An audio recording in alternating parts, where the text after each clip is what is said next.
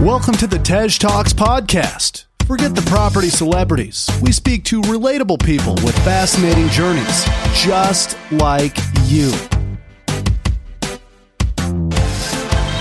Hosted by Tej Singh, we bring you news stories, life-changing deals, and expert advice every week. Communication. What are we talking about here? Or how are we talking about it? On today's episode, we have Rob. Now, Rob McFun is going to talk about communication. So welcome to the Tej Talks podcast. Kind of did that intro backwards, didn't I? Like YouTube, where you show a bit of the video, you do an intro and you carry on. Rob is a master of communication. He has an interesting background, a varied background, one must say. And we really gave some actionable and practical tips today on how to communicate better. Now, we all think we're really good communicators. I'm very guilty of that until your partner says, no, you're bloody not. So for me, I ask questions that I think you want to know, in particular about property networking, which is something that a lot of us, can get anxiety about and, can be nervous about. And I asked, well, how do we kind of approach this situation? How do we make it easier? And how do we communicate better? So these tips in here are for everyone, no matter how experienced you are in life, in property, in making cheese, whatever. If you're an experienced cheesemaker, then hit me up. It doesn't matter, because there is always something we can learn. And some of these tips are really obvious, really simple. And you might have read them in books like, Never Split the Difference and things like that. But the more you hear them, the more you do them, the more important they become. And we also talk about the power of silence. See what I did there? Hey, remember, me and Uncle James have got a new event taken over the London scene. thepropertyevent.co.uk. Sign up, come to our events twice a month. That's correct, twice a month, and our venue is funky. See you soon. Go get my books on Amazon as well. Rob, welcome to the Tej Talks podcast. Hi, it's great to be here, and thank you very much for inviting me. And it's great to be here from a very warm but slightly overcast East Riding of Yorkshire up in the north of England. Lovely, yeah. It's pretty warm and sort of miserable in the south, but yeah, pretty grey. But hopefully our conversations are going to be a lot more colourful than that.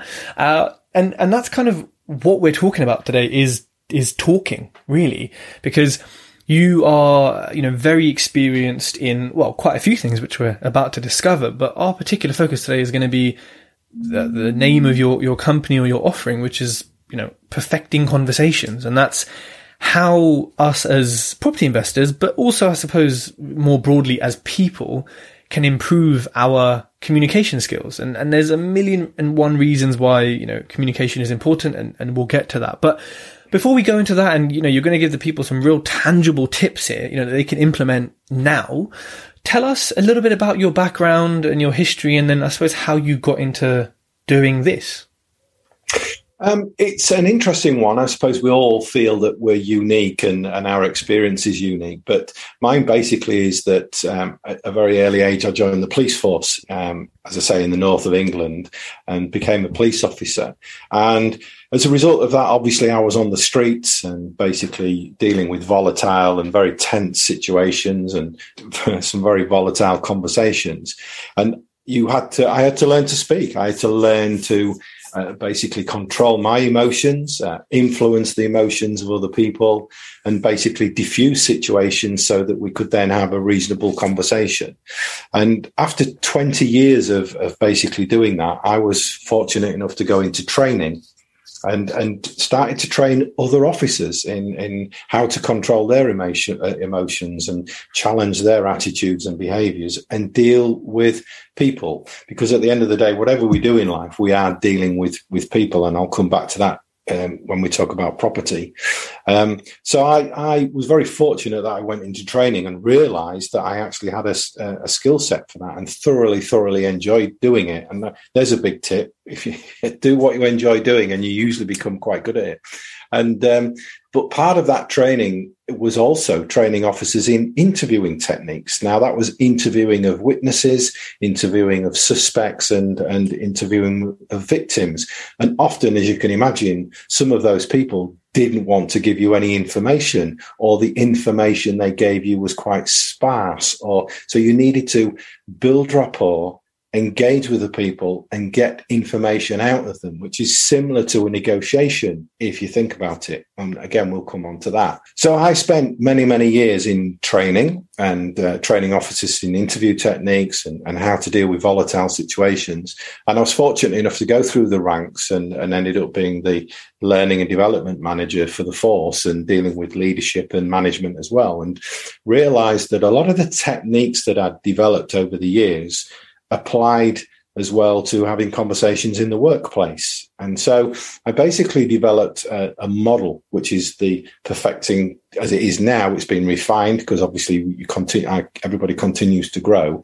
It's the perfecting conversation model based around PER, which is 3 phases. I'll come on to that again in a moment. But basically, I developed that model and then retired from the police after 34 years. And that was about 13 years ago, and played around at different things in business. I actually qualified as a clinical hypnotherapist at one stage. But then because we had a strong reason why, which was my partner was still in the police and we wanted to replace her wages, we looked around for something to do with that. And I'd always fancied property, and a lot of my colleagues had been involved in property. And I realized that it was good for income. I don't believe in the phrase of passive income, but I do believe in that it gives you a great income for the amount of effort that you need to put in. So my partner and I went on a training course. I thought if we're going to do it, we're going to do it properly. And we went into property. We managed to replace my partner's wages in 12 months based on our knowledge and the resources that we had at the time, as a result of which she resigned from the police about 8 years ago and has not been in the fortunate position that she's never had to go back to work since. But I realized that all my previous knowledge and experience in the police of coaching and training and facilitating learning people, I now could bolt on the new knowledge that I had gained in property, and I became a coach and a mentor for that national training provider. And I also now have my own private clients. So over the years, I've managed to coach hundreds of people in property. And it's fascinating, really fascinating, Tej, that how often it comes back to the conversation we have is about the conversations they're having. Either they're frightened to go to estate agents, or they don't know what to say to a potential investor who wants to come on board, or they're concerned about blowing the deal with the seller. So often we go through my model, PER, the 3-phase model, and I give them ideas, tips, and strategies on how to approach that conversation that they're going to have. And as a result of it, a significant number have been very successful.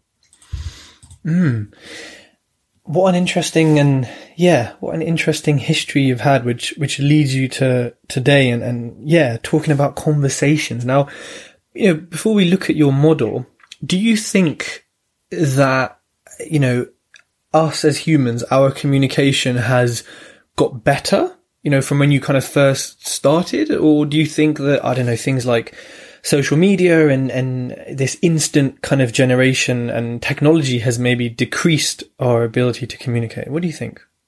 I think it's a big subject, and I don't want to take up the whole of the time with that. But basically, I think you're alluding to the fact that social media, people not actually talking to each other at dinner times and lunch times and not actually conversing other than through social media or through email, is de-skilling people in the ability to have a conversation where emotions might be involved. And we always like to think of ourselves, Tej, as being logical creatures that every now and again become emotional. But as Dale Carnegie said, we're actually full of prejudices and emotions. We're emotional people first.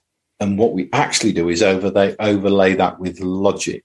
A great book to read is The Chimp Paradox by Dr. Stephen Peters, that basically says our emotional side of our brain is much stronger and acts much quicker than our logical side. So I do feel that we are losing the skill to communicate. And one of the issues I have is people will say, well, I can communicate. I communicate all the time. And I go, well, do you consider yourself a driver? So a lot of people think of themselves as driver, and they just go, actually, when you analyze it, they get in the car and they drive from home to work or home to the shops or home to the social engagement. And that's the full extent of their driving. In fact, that's why electric cars are going to be so popular, because the vast majority, 80 to 90% of people's journeys are below 20 to 25 miles. So people think they can drive, but actually mastering the skill of driving means that you can drive a variety of vehicles. It means that you can go into a variety of situations, such as at nighttime or on a motorway or on a country road. You can drive at speed, or you can drive slowly. You can drive through, you can drive through ice and snow and rain. All of those need mastering before you can actually say, I'm a great driver. And it's the same with communication. Because we communicate every single day, the danger is that we think we're good at it. And it's like any other skill. In order to master it, you need to practice it, plan it, practice it, look back and reflect. And part of my model is reflection. That's where the R comes in. One of the R's is reflection. Because we're so good at blaming everybody else for when things go wrong, we're not so good at actually internalizing things and saying, what did I do? What could I do differently? I lost that deal. If there are no deals out there, if people think there are no deals out there, but other people are getting deals, you've got to look back at yourself and say, well, why are they getting them and I'm not? Instead of just blaming other factors and other things. So, yeah, I do believe that communication is an art, and it needs to be mastered. And the CEO of the ex-CEO of Starbucks said, we are not in the business of serving coffee to people. We're not in the business of serving coffee to people. We are in the business of serving people with coffee. We're in the business of serving people with coffee. So we are in a people business. So everybody is in a people business, and property is no different. You are going to have to deal with people, and that means dealing with their emotions and your emotions, how you're feeling at the time, and what they're going through. So communication is a really key part of being able to manage your emotions and influence theirs. Yeah, I really like that driving comparison there. It really got me thinking, like, yeah, that is true. Just because you do something every day does not mean that you'll ever master it unless you actually are trying to master it and understand how to. And, the part about emotions as well, again, I think because we think we're so logical, when we communicate, I think sometimes we can forget about the emotional aspect, ours and theirs, because we think, well, we're all logical, so let's be logical, and then it'll all be good, and then it doesn't happen because, we're emotional creatures. And yeah, that is a fantastic book. So let's dive into your model. Tell us all about your model.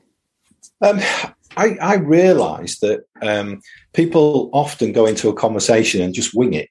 They basically think they know it, so they wing it.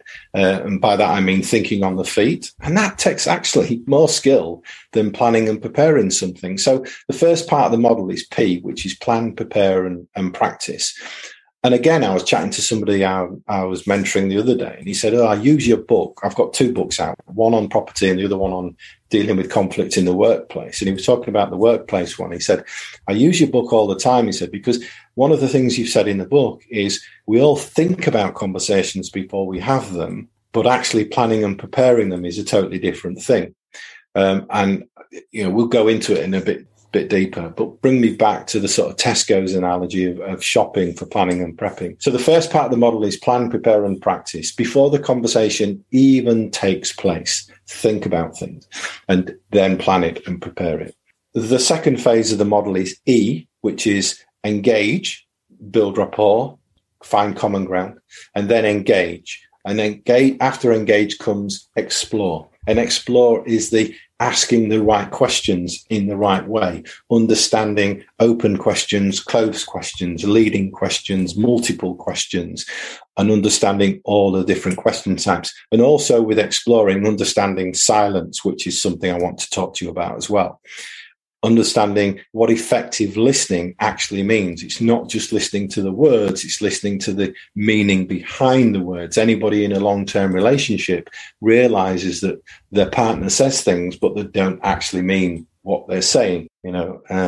quick story on that. My wife, for her 30th birthday, and she's never let me forget it, I said, what do you want for your 30th birthday? And she said nothing.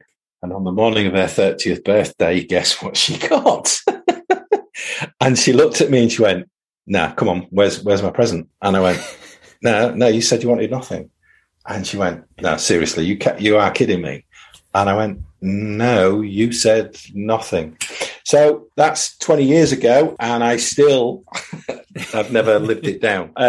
She obviously got a present soon after that. But so explore is about really understanding the meaning behind the words as well, and checking them out, clarifying. And, we had a phrase in policing called ABC of policing, which was assume nothing, believe nobody, and check everything. So ABC, assume nothing, believe nobody, and check everything. Now, that's not to suggest everybody's a liar. It's just that they're telling you their perception of the truth.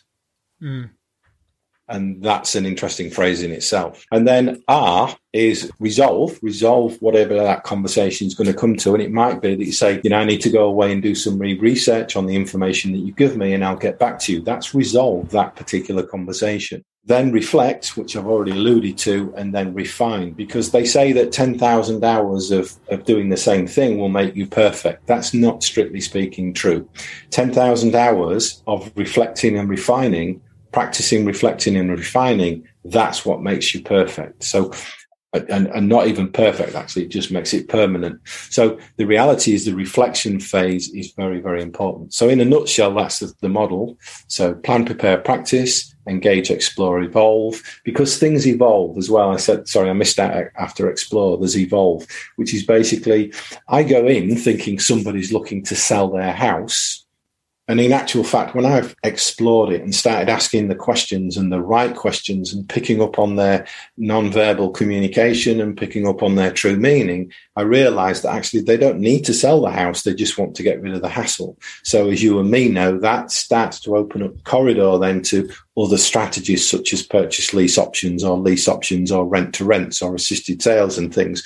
So understanding what their true need is, that's where that conversation has now evolved from me thinking I'm buying a property to actually adopting a different strategy. So it's evolved. So engage, explore, and evolve. And then, as I say, resolve, reflect, and refine. So that's it in a nutshell. And that's what's in the book. And that's what I lead you through in the book. I really like that, because, all of those elements, I think we don't think about them in conversations, whether it's before conversation or planning it or during a conversation. And we don't really split them up into those things. But I think by structuring it, which of course, by structuring it, it breaks it down and then makes it easier for us to get better at communicating, but also analyze, previous communications and say, well, why did it go that way? And why did it go this way? So, in terms of communication, well, I suppose in life, first impressions are everything is the saying, and there's obviously many sayings about that. When it comes to, communicating, what kind of advice can you give to people on making a good first impression, whether it's with an estate agent, whether it's with someone at a networking event, which a lot of people struggle with, any tips on, sort of communicating for that first impression? I think it's about planning and preparing. If I'm going to a networking meeting or if I'm going to an estate agent, I want to know what a realistic outcome for that evening is. And for example, somebody once said to me, what do you do when you get blanked by estate agents? And I said, I don't understand the question, because I've never been blanked by an estate agent, because I don't actually walk in to get a deal the second I walk through that door. I go actually into the conversation to start a relationship. I'm looking for long-term relationships with people. And it's the same with networking. It's not about you. It's not about coming out there with a load of business cards or coming out with a load of potential deals or potential investors. You're putting too much pressure on yourself there. It's about just going in there, relaxing and thinking, okay, let's create a first impression. Creating a first impression is as simple as being present. And by that, I mean basically approaching somebody like yourself and saying, hi, Tej, great to meet you. How have you got here tonight? What's your interest in property, or what's your interest in this meeting? What brings you to this meeting? Start asking questions about them and being interested in them. So be curious about them, because then you'll find common ground. And as soon as we all like people who are like ourselves. So if we can find some common ground, we can have a quick chat. I mean, people call it small talk. And I actually, we're British, so we do like a bit of small talk. As soon as I came onto this podcast, the first thing I did was actually broach the weather from sunny East Riding of Yorkshire. So it was to give a bit of a flavour to the podcast rather than just straight into, I'm Rob McFun and that's what I'm here to talk about. So first impressions, smile. It sounds, Tej, it sounds so basic and so simple, but it's amazing because you're nervous, because you're thinking, your head's going 10 to the dozen, you forget some of the basic things. Just relax and think, right, I'm going into an estate agent, or I'm going into a networking meeting to make connections. That's what I'm here for, to make a connection. Going into an estate agent, it's about, hi, I'm Rob McFun. I'm looking to invest in the area. I've got a portfolio of property at the moment, but I'm looking to expand my portfolio. I'd like you to help me do that. So basically, is that okay with you? I can see you're busy at the moment. Can we arrange a time to have a better chat and a coffee or something like that? I've not gone in there and gone, have you got any 3-bedroom, 2 receps? I'm looking for HMOs. I'm an investor. It switches people off. We all like to connect, and you connect through being curious about them, by finding common ground, by exploring that common ground to a degree. It's about smiling. It's about, we like touch. Be very careful. There are cultural differences with touch. But, prior to COVID, I would have said shake hands. I'm not into one of these people who said, make it a very firm handshake. Make sure you overpower them, or make sure it's firm. Just, be natural, be authentic. That's one of the massive tips. On top of all this is, I'm not asking you to be something you're not. I want you to be authentic and be genuine. And people will relate to that. People want to deal with genuine people. So touch is important. So basically, lean forward. It shows you're interested. So smile, lean forward, make good eye contact without it being overbearing. Put your hand out. Now, during these COVID days, I actually make a bit of a joke of it. If somebody reaches out to shake my hand, I go put my elbow forward, or I put my fist forward just to make a bit of it. So we end up having a little tiny mini dance, about, are we going to shake hands? Are we going to fist bump? Are we going to, and immediately you've broken a bit of the ice, because you've got that bit of humour, because humour's great for breaking ice. And have an introduction ready, who you are, what you're about, so that you can introduce yourself in a credible way. And guess what? That comes back to planning and preparing and practicing. Practice it. I was mentoring somebody who was struggling with estate agents. I said, right, run me through your 90-second, 2-minute introduction. Okay, we worked on it. We practiced it. And then we went out into the high street and went into some estate agents, and he did it off pat, not robotic. It was genuine. He sounded authentic. And you've probably noticed, without me manipulating, that I've used your name a few times. Mm-hmm. And I think it's really important to get people's names, give them your name, and then as soon as you get their name, start to use it. For 2 reasons. You've got a name for a reason. It means I've listened to you. Well, several reasons. It means I've listened to you. I've picked up on what your name is. It means I'm respecting you by using your name. And it's reinforcing your name in my subconscious. So it's easier for you to remember it in the future. So using the name is very important. And then, as I say, be curious, ask questions, find common ground, explore that common ground slightly, then find if there's any synergy. So let's stick with networking, for example. Is there any synergy? I love talking. You've probably gathered already in the podcast. I love talking. And when I first went into business, my networking I thought was fantastic. And the truth was, on reflection, it was rubbish, because I was not actually getting any quality leads. I was not actually making any connections. I was just having a great chat. Thanks very much. I was having a fantastic evening, meeting some wonderful people, but people who couldn't actually help me with my business.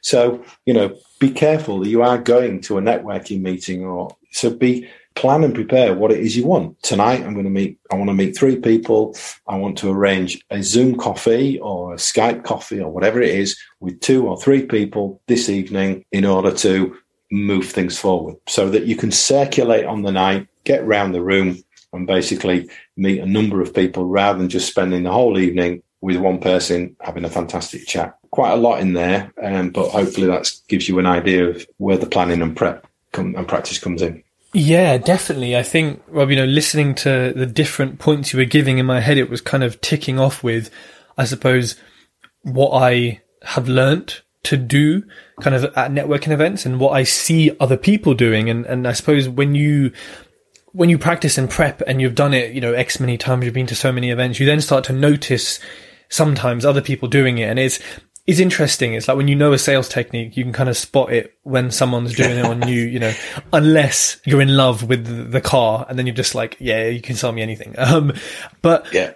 I think, the point about smiling as well got me thinking, because, every time I like publicly speak and do like a presentation, I've noticed I kind of laugh to myself. And I probably look like a weirdo in the corner just laughing at like nothing. But I realized that little laugh just shifts and my whole like physiology. It just changes how I feel from my stomach to my head. And it puts me in a position to then go from kind of I don't get nervous with public speaking because I love it, but being in a position where you're kind of like normal, it puts you in a sort of fun mood, which you can then turn into seriousness. So I think people, the smile point is so important. Even on the phone, right? You can kind of hear a smile or you can hear the difference. So I think these tips are amazing, not just for face-to-face things, but also for phone calls. I mean, even standing up, when you're on the phone can make a difference to your voice. And, when you're recording videos for social media. So Rob, these tips are, for everyone listening, these are not just for networking or for estate agents. This is for life. Like this will work in every single kind of face of life. Now, can I just pick up on that, Tej? What you've actually done, and this is from my hypnotherapy training and from my background, is that little tiny routine that you have of smiling inwardly to yourself is actually giving you confidence.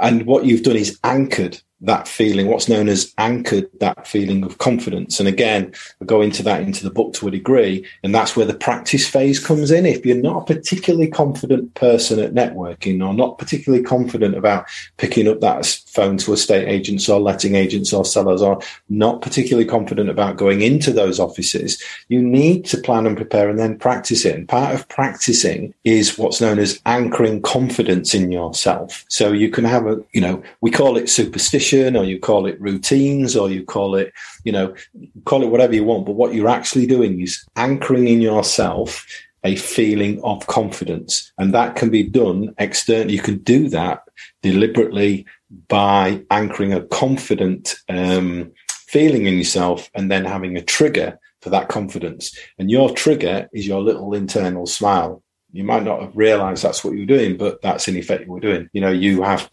sports people who don't shave for a tournament, or what they're doing is anchoring confidence. And one of the worst routines you'll ever watch is Rafa Nadal, before every single serve, goes through exactly the same routine every single time. It's quite a lengthy routine, but you watch it. I'll probably spoil people's tennis now, but when they watch, they'll see he goes through he pulls his shirt up in exactly the same place.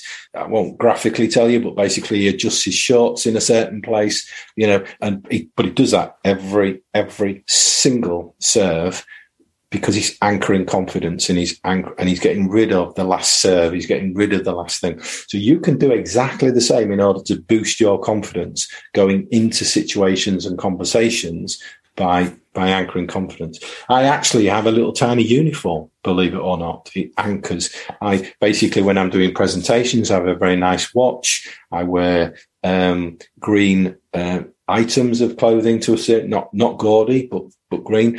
You can do the same. You can think, right, this is my outfit for going to do house viewings or to meet potential investors, and it might be a different outfit. What it's actually doing is anchoring confidence, because I do believe in terms of fake it till you make it. What that means is, look, if you want to perform like a property developer, if you want to perform like a successful investor, you need to start to believe it, in yourself. And part of that belief mechanism is having a routine and a uniform and things like that. They all help you. It sounds a bit like pseudoscience, but it does all work, I can definitely attest that it works. I like when I go networking, when I'm public speaking, I have a certain aftershave. I wear a watch, which I don't ever really wear watches. I have, my infamous yellow, but like I know. I can see that.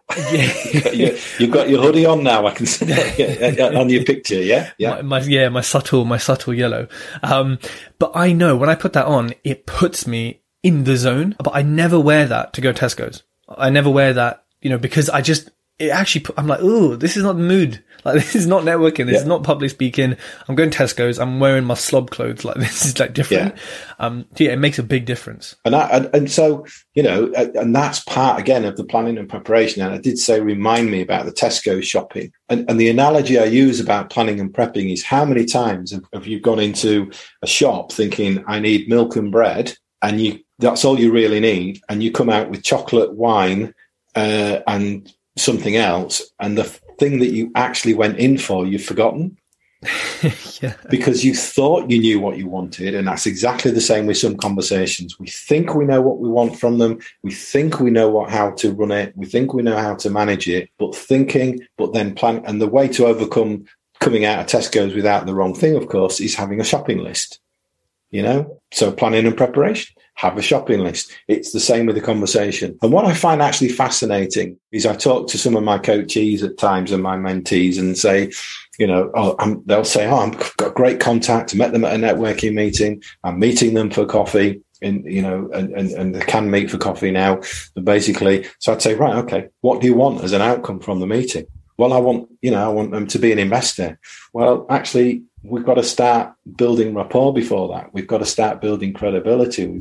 So how are you going to go into that conversation and build credibility with them? Show them that you're professional. Show them that you've got experience. Show them that you're worth investing with. So basically, I find it fascinating that some people will spend more time planning a holiday. They'll go into travel agents, they'll get travel brochures, they'll go on TripAdvisor, they'll check out hotels, they'll ask friends and family, have they been? They'll do far more due diligence going on holiday for a fortnight than they will going to meet a potential investor that might invest tens of thousands of pounds with them. Or they'll do more due diligence than going and meeting a seller or an estate agent to build a relationship so they can actually make a significant profit on purchasing a house. It just fascinates me that people will spend more time planning and preparing for a holiday than for that. We'll apply the same criteria. What due diligence can I do before I even meet this person? Yeah, and it does make a difference. Just from like anecdotal experience, speaking to people when I've prepared and speaking when I haven't, and even when people speak to me that I know they've prepared or they haven't, it just makes such a shift. And I think, meeting someone and then maybe slightly realizing, oh, you've looked me up, you've done this, you've done that. It's kind of flattering for them as well. So maybe it adds another level to this communication of respect or kind of, time and effort into meeting someone who just thinks, hey, I'm just a normal human, but whoa, you've done half an hour looking me up and stuff. So I think there's levels there. I think it's brilliant. I think, at the end of the day, we talked about social media early on. Let's look at it from a positive point of view as well. There's some negative aspects to it, but the positive is that you've never had as much information at your fingertips as you have today. So, I can check you out on LinkedIn, on Facebook, on Instagram. I can see whether somebody I'm going to meet has put some racist, sexist or homophobic posts on and immediately think, well, actually, I don't want to do business with that person. Yeah. So a massive tip from this is check your own social media and make sure there isn't anything on there that's unprofessional. You being out at 3 a.m, get absolutely, sloshed or taking some drugs or whatever, and then go and expect to meet a professional and ask them to lend you £100,000. If they're going to do those checks, then basically it'll come out. Now, I'm not saying don't be yourself. I do, think you should be authentic, but just then accept responsibility. If you walk into an estate agent, slovenly, we're in a, death metal T-shirt, and then, I know in this day and age, people say, well, you should, we're in 2021, Rob, people should accept, people should be more tolerant, should be more, well, I get what you're saying, but accept responsibility then for the outcomes that you get, because actually people do judge characters, do judge people by what they wear, what they say, and how they look, whether we like it or not, whether we accept it or not. That's the reality of the matter. Yeah, I think we should be more like that, but as sort of Dale Carnegie or even the chimp paradox, we all have these prejudices, we all have these views that are made before we can even logically, override them. They're made. Yeah. So, like first impressions count, and I think there's obviously certain limits and whatnot, but yeah, if you're accepting responsibility is a big part of doing what you want to do in every aspect of business. Now, another thing which, this may apply more to public speaking than conversation, but, I'll let you, answer this one is, what about, this might be quite technical, but when you're public speaking, you pause for effect, or you kind of raise your intonation, or you lower it, or you slow down, or you go really fast to kind of, keep people engaged. And, would you say those sort of what I would call more technical elements of like speaking or vocalization are important in these kind of conversations? 100%. I think it's exactly the same. And, that is about the connection. And I've coined a phrase, the 6-second silence. And I used the 6-second silence the other day in negotiation with my partner, likes doing triathlon. And we bought her a new bike, and we wanted to part exchange her existing road bike. And we'd agreed. We said, right, okay, how much do you want? What you're looking for, etc. Before we even went into the shop. And we were happy with £750 to £800. And I used the 6-second silence. Nobody likes silence. So basically we said, okay, so how much are you willing to give us for the in part exchange? And he looked and he's like, well, how much do I knew he was going to say the next thing, which is, well, how much do you want? And it's like, well, I'm not going to give a figure. I want you to give me the figure. So basically living with the silence is very, very difficult. But actually, once you master the technique, it is amazing how powerful it is. Don't use it too often because it can become oppressive. The danger is, Tej, that what we do is we listen in order to respond rather than listening in order to understand. Watch people, they lean forward, they get in conversation, they're finishing each other's sentences, they're actually planning their answer before they've even heard the response from the other person. So active listening and pausing at the end and listening and digesting what people have said is a vital aspect of communication. Communication is it's not all about talking, it's actually more about listening to understand than it is listening to respond. And so we used a 6-second silence, and basically he sort of looked at us and I sort of said, well, this is Nicola's bike, it's been well looked after, you serviced it all the time. It's a gent's bike, so it'll sell very easily. It won't, you'll be able to move it on very quickly in this climate. The bike that we've bought is a lady's bike. It won't go as quickly. It's a good, this, that. So I pointed out the advantages and disadvantages and then just looked at him. And he wanted me to fill that silence, and I wouldn't fill that silence. And he just looked, and I just didn't fill it. And people don't like silences. So they'll have a tendency to fill it with information. So I'll come back to that in a second. But basically he said, well, would £1,000 be all right? And we went, yeah, I suppose that'll do. That'll be great. Now, I could have at that point thought, well, actually, if he's offering me 1,000, why don't I go for 1,100? But let's go back to what I said, and I've said several times during the podcast. For me, life's about relationships. We have a relationship with that guy in that shop. He services our bikes. He gives us good deals on things, etc. So it isn't about me on that particular negotiation trying to get as much money out of him as I can. It's me being happy, him being happy, and us going forward. So 1,000 was more than, happy for us. I didn't want to sort of, okay, if he's offering me 1,000, maybe I can go for 1,050 or 1,100. It was like, no, I'm very comfortable with that. That seems a fair deal to me. That's great. Oh, by the way, we'd like you to do this as well. So he's happy now because as well, he's given us a great deal for the bike. But, so living with a silence, 6-second silence, try it. It's difficult to do. It's very difficult to do, and watch it. And people, when you're in negotiation, what tends to happen, if you ask a question and don't answer straight away, this is a tip from interviewing techniques, people will then think one of several things. Obviously, you're not a mind reader, but they'll think, what's wrong? Why isn't he answering, or why isn't she answering? What have I done wrong? Have I not given enough information? Have I given too much information? But they will fill it. And it's often with new information that you've not even asked them that they will fill that with. And so I was mentoring somebody and we went in to do a viewing. And before we went in, he said, just by the way, he said, I know you're into communication and all that lot, but I'm an ex-teacher. I really know about communication. And so that's not really an area for me that I need to work on. So, just thought I'd mention that. We went in, we started off, he didn't get the name, he didn't shake hands, he didn't find common ground. So rightly or wrongly, I started to take over the conversation and started talking to the viewing agent and whatever, and we walked out. And as we walked out, he went, well, I thought I could communicate, but that took it to a whole new level. And I said, what did you mean? And he went, because you got so much information out of her. She didn't even know she was giving that information, but you did it in a way that it didn't sound like you were asking questions, so making communication conversational as well, you draw people in. And she was telling us how many offers they'd had, what the offers were, information we shouldn't really have had. It's impossible, isn't it, to get something out of an agent saying, so what offers you had and what were they? Well, I can't tell you that. Well, I was just like, no, this is not a bad little place, is it? And here's another tip for people as well.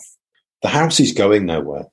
Yeah, you can have a look at the house. Yes, view the house. And it's important to understand the structural issues. It's understand what you might want to develop it into, but it's going nowhere. You can always view that house again or again or again.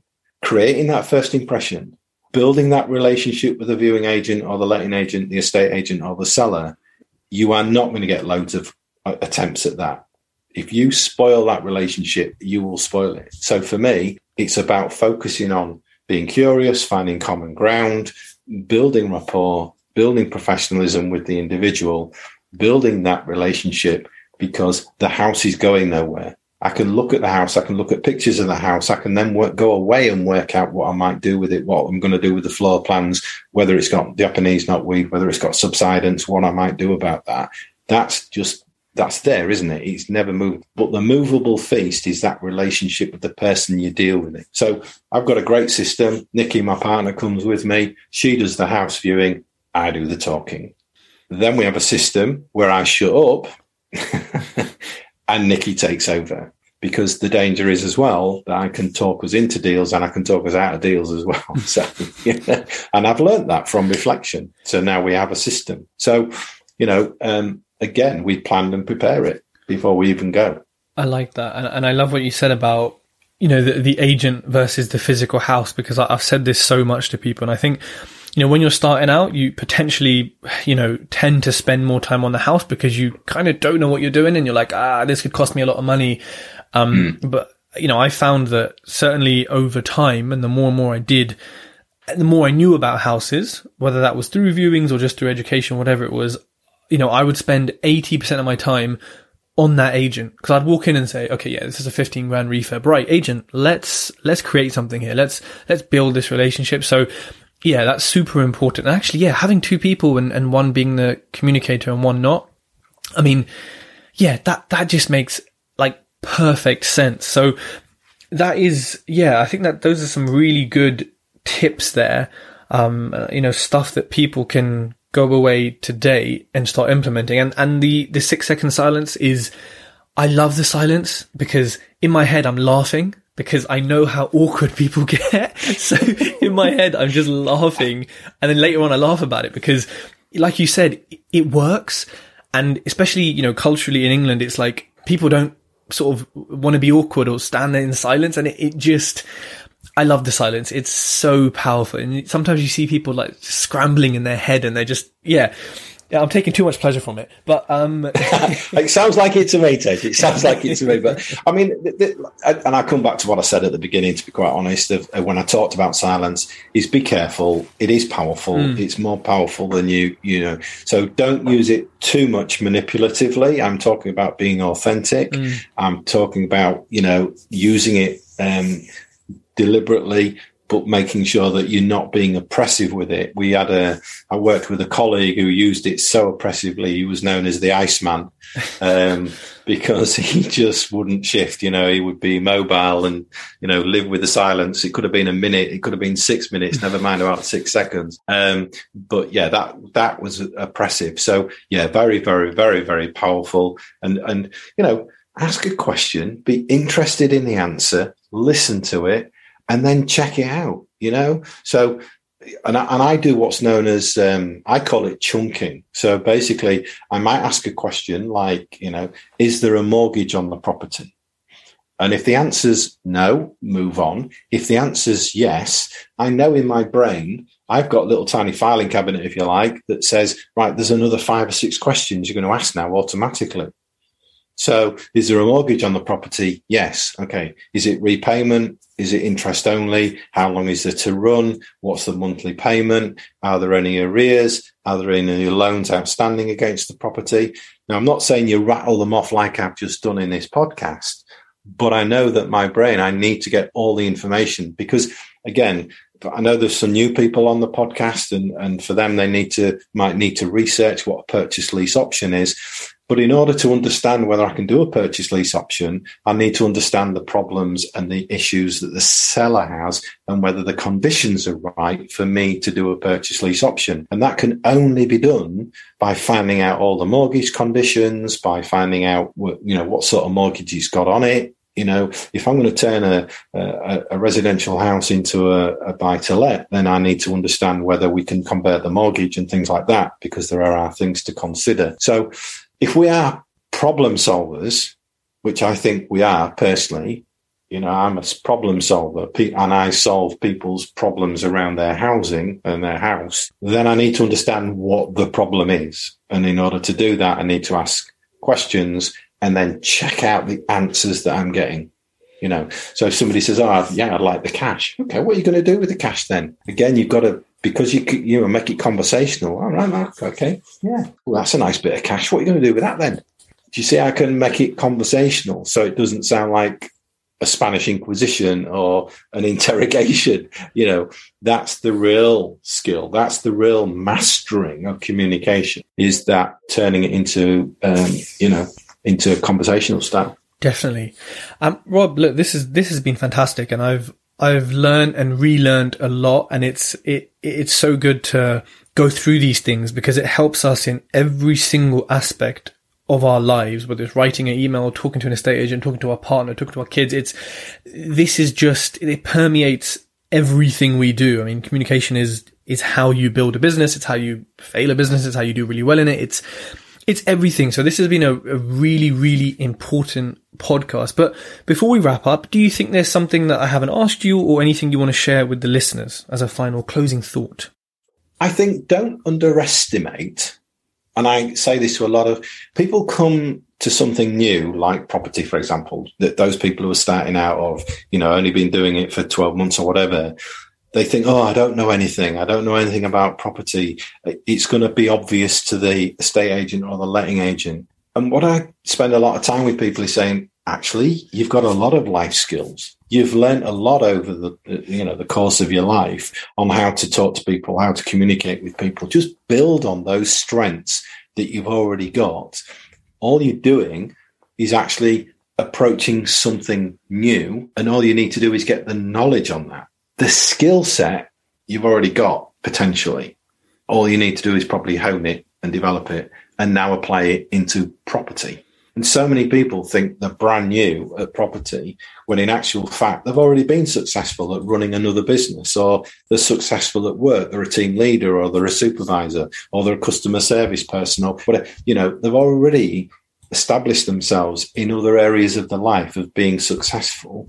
And what they're not doing is when they first approach properties, think, well, I just need to, that transfers across. That skill set, that attitude can transfer across. I don't need to, I went into estate agents and I was brand new in property. I had no properties whatsoever, but I knew I'd been a police officer. I knew how to talk to people. I knew I would be able to speak to tenants. I knew I would be able to converse and help people. And I knew that I was mature enough and professional enough to deal with people in a professional manner and do what I say I was going to do and things like that. So for me, I almost went in and said, look, I'm brand new here, but I want to be an investor. I want to replace Nicola's wages. Let's do it, and that authenticity really goes. So be authentic. Don't underestimate what current skills you already have and build on them. But yes, you need to learn about property, but that's only the knowledge bit. That's actually the smallest part of it. I love that. Very well said. And Rob, thank you so much for coming on the Tej Talks podcast. If people want to get a hold of you, and I will put all of your, links and links to your books in the show notes, but what's the best way for people to get a hold of you? Basically email. So it's Rob at, and I'm sorry, it is quite long, but once it's in your machine, it's fine. It's Rob at perfecting conversations with an S.com, Rob at perfectingconversations.com.